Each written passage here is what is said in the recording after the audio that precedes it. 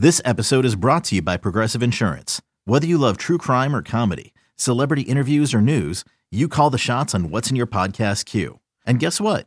Now you can call them on your auto insurance too with the Name Your Price tool from Progressive. It works just the way it sounds. You tell Progressive how much you want to pay for car insurance, and they'll show you coverage options that fit your budget. Get your quote today at Progressive.com to join the over 28 million drivers who trust Progressive. Progressive Casualty Insurance Company and Affiliates. Price and coverage match limited by state law. When you need mealtime inspiration, it's worth shopping Kroger, where you'll find over 30,000 mouth-watering choices that excite your inner foodie. And no matter what tasty choice you make, you'll enjoy our everyday low prices, plus extra ways to save, like digital coupons worth over $600 each week. You can also save up to $1 off per gallon at the pump with fuel points. More savings and more inspiring flavors make shopping Kroger worth it every time. Kroger, fresh for everyone. Fuel restrictions apply. Welcome to the Bret Boone Podcast. Explore the mind of MLB All-Star, Silver Slugger, and Gold Glove winner, Bret Boone, as he sits down with his friends from the world of professional sports. Now up to bat, Bret Boone. I have a question for you, actually. All right, all right. I love switching the seats around, Gavin. What do you think of the A's coming to Las Vegas? I mean, how do you think they'll do? What's your opinion of the whole situation? Well, obviously, you know the landscape in Las Vegas a lot better. Here's my thoughts on it. I think Las Vegas, whether it's the Oakland A's or somebody else, I think Las Vegas is going to have a franchise in the near future. I think they're expanding. I think they're going to go to 32. Vegas is definitely a hot spot. I know they've okayed the land deal and kind of signed the papers. I still don't trust that the Oakland A's are coming to Las Vegas. I've seen this before. I don't know how I feel about it. For me, at the end of the day, I want what's best for Major League Baseball. I want what's best for the game. Obviously, the fans have to be supportive of it. But I grew up and I remember those A's of the 70s with Reggie Jackson and Raleigh Fingers and those great teams. And then I remember the Jose Canseco, Mark McGwire, Eckersley, Dave Stewart A's that won a World Series. And then in my time in the early 2000s, it was the Hudson, Mulder, Zito, Jason Giambi, and Chavez, and Johnny Damon in center field. And those were some great teams. To take the Oakland A's and put them in Las Vegas seems very weird to me. You know, I think the city of Oakland, it's almost like when I was in Seattle and I was a Mariner at the time in the Seattle Supersonics. I used to go to the games all the time. And all of a sudden they up and left.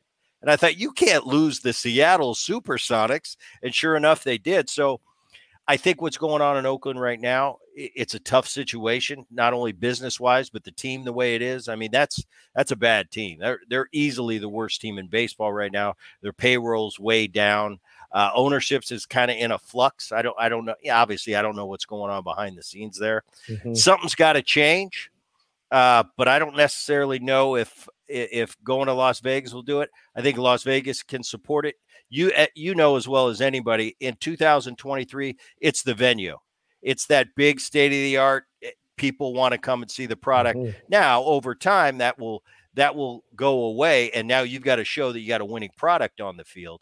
But I think in the short term, if it's good for the game and the A's are going to be supported in Las Vegas, I think you should go forward with it. But me as a purist and kind of a little bit old school of a baseball guy, man, it seems awful weird for the Oakland A's not to be in Oakland, if you know what I'm saying. Right. Yeah. I mean, it's a tough situation, like you said, and I guess they couldn't get a stadium built in Oakland. So I'm kind of putting my owner's hat on. I don't know what else he would do. The owner, I mean, he's got to go somewhere because it's not, I mean, they're not drawn. I mean, they're getting 2,000 people a game or something. Well, back in the day, when I was a rookie coming into the league in the early 90s, the Oakland Coliseum was beautiful. It almost looked like Dodger Stadium from home plate. You looked out and you could see out into the horizon. Then they turned it into a baseball and football dual facility, and they kind of mucked it up a little bit. And now it's probably the eyesore of Major League Baseball, that and the Tampa Bay Stadium, the Rays play in. nowadays, these state-of-the-art stadiums, it's tough to exist and have fans get excited to come to a venue when, just last week they were in Pittsburgh and they got to go to that beautiful stadium, or now just pick a stadium. They're all so nice and updated and new. It's tough to compete with that Oakland Coliseum. Here's what I heard, and you correct me if I'm wrong. You might have some more insight. Probably about 20 years ago, the Oakland A's had rights to the San Jose area.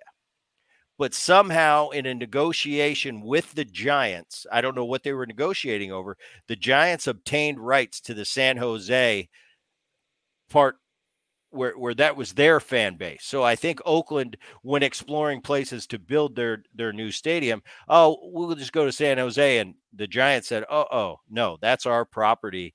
That's our fan base. You can't build there. I don't know if that's true or not. It makes a lot of sense if it is. And now you're kind of put in a position where there's no options for you in Oakland. You got to have a new stadium at this point. Yeah, I think they're running out of options, right? There's nothing left, and they certainly can't stay in Oakland with that stadium, and that's not going to work because they're drawing 2,000-3,000 fans. They can't compete.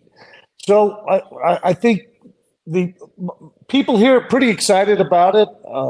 If the A's do in fact come, I don't know the ownership group there. It's probably one of the few owners I do not know. But they have a good location, though. That I think being on the Strip, I mean, they might get some walk-ins, but and then the stadium is not that big. It's only 30,000 fans, but I think that's good for.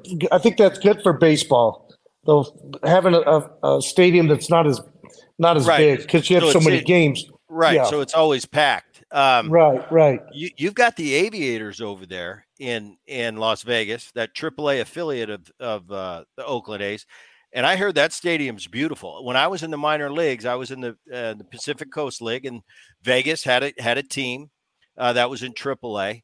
How was that Aviator Stadium? And I'll tell you the thing I think that baseball had. Okay, football, hockey, basketball.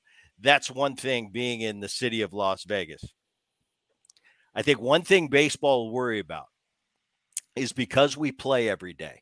For a football team, you fly in on a Friday night, you go through your walkthrough on Saturday, you're kind of quarantined in your room. You're not in the city partying. You get ready because you got one game, and that's really important.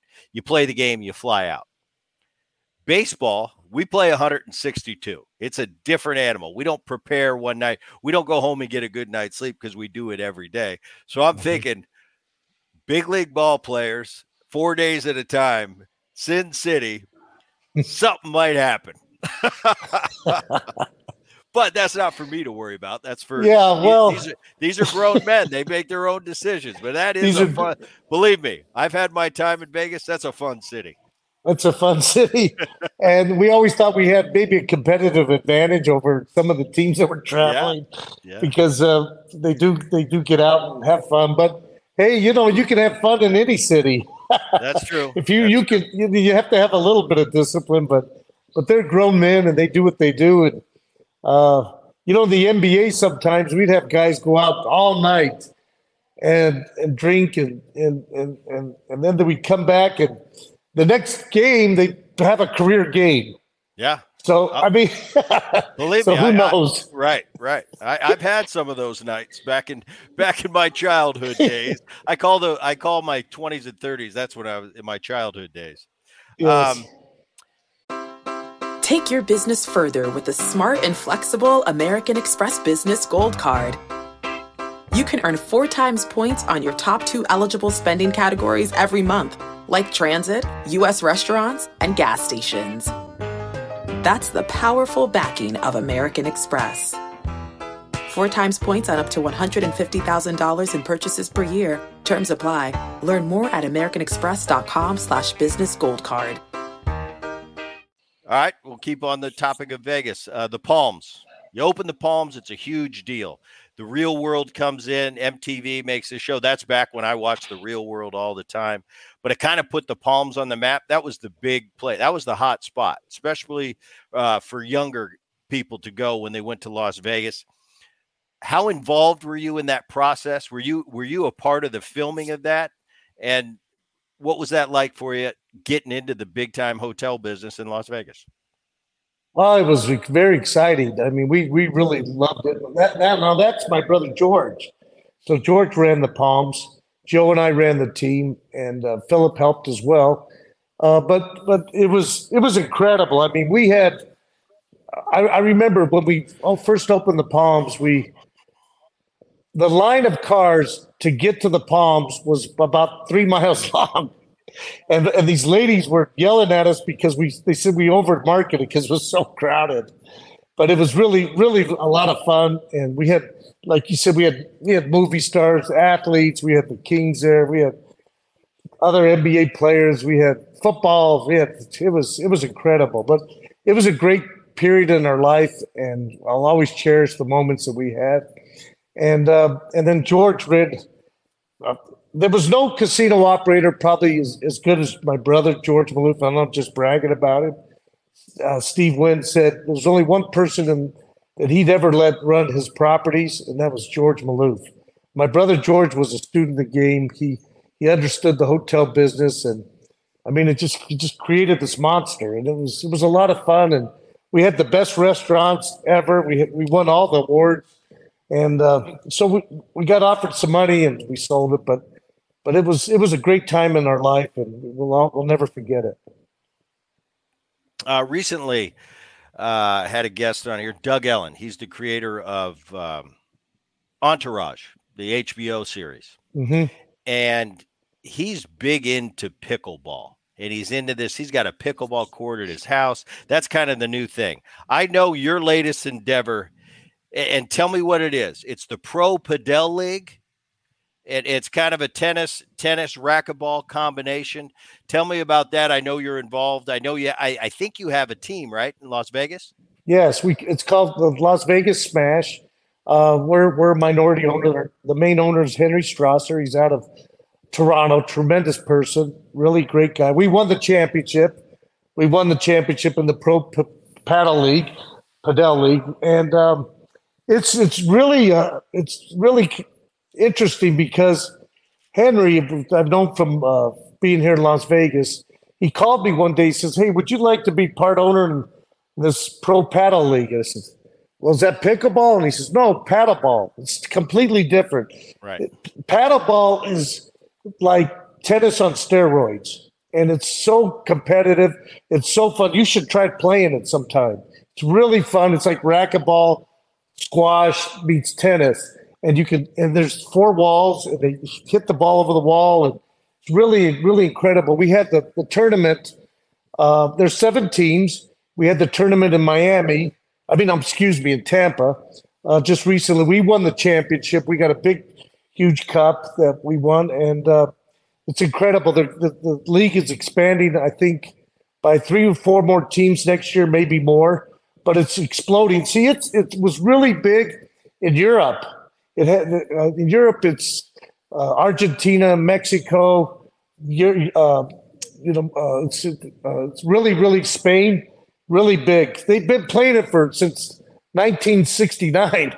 It just hasn't hit the United States, but it's hugely popular, and it's starting to really catch a lot of steam here in the United States. And so we got in as on the ground floor. We're one of the original 7 franchises. There's 7 franchises, but you should try playing it. You'd really enjoy it, but warm up first. Well, I got a question. Where do I go play it? Like, where's the Padel? Well, yeah. What kind of venue is it? It's 4 walls? Is it glass walls? Yes, glass walls. Where would you go play it? I'm starting to see pickleball courts pop up all over. I'm in Southern California, so I see a lot of pickleball. But where would I find a Padel court? Well, that's just it. There's not as many. They're building a bunch of them. They said within 5 years there'll be 10 million players in the U.S. playing paddleball. But you have to. I guess you'd have to check in L.A. But there is a team in L.A. We have a team in L.A. But there's some paddleball courts. You really enjoy it. I mean, it's so the way our league works, you have men's and you have women's. So the men, there's 2 men compete against 2 men. then two women compete against two women, and then if it's tied through that series, just like tennis, then you go to mixed doubles, and that's the deciding factor, the game 3 of the mixed doubles. But it's so fun. And then it's outdoors. You can take your wife or whomever, and play against other people as well. But it's so much more fun than pickleball. Pickleball is like, you're playing ping pong. I mean, It's okay, but it's not like paddleball. If maybe you could Google it when you get off the broadcast. But it's fun. It's fun, but just warm up. I went and tried to play. I used to play a lot of racquetball, so I understand the whole sport. You play the paddleball now? Well, I tried. I tried, and then I pulled a muscle on my calf. I didn't. You got to warm up. Well, yeah. Hello. I know you would think I'd know that by now. I was out about 3 weeks, but it's so much fun. You'd really enjoy it. Good. Well, Gavin Maloof, I appreciate you taking the time to come on the Boone Podcast today. What a life you've led. That's a lot of excitement. Once again, congratulations on the Stanley Cup. Man, that it's such an awesome thing and a once in a lifetime thing, actually. And the rigors and what it took to finally win a championship. Congratulations on that. For all of you out there listening to the Boone Podcast, I appreciate you listening. We'll see you next time. 2400 Sports is an Odyssey company.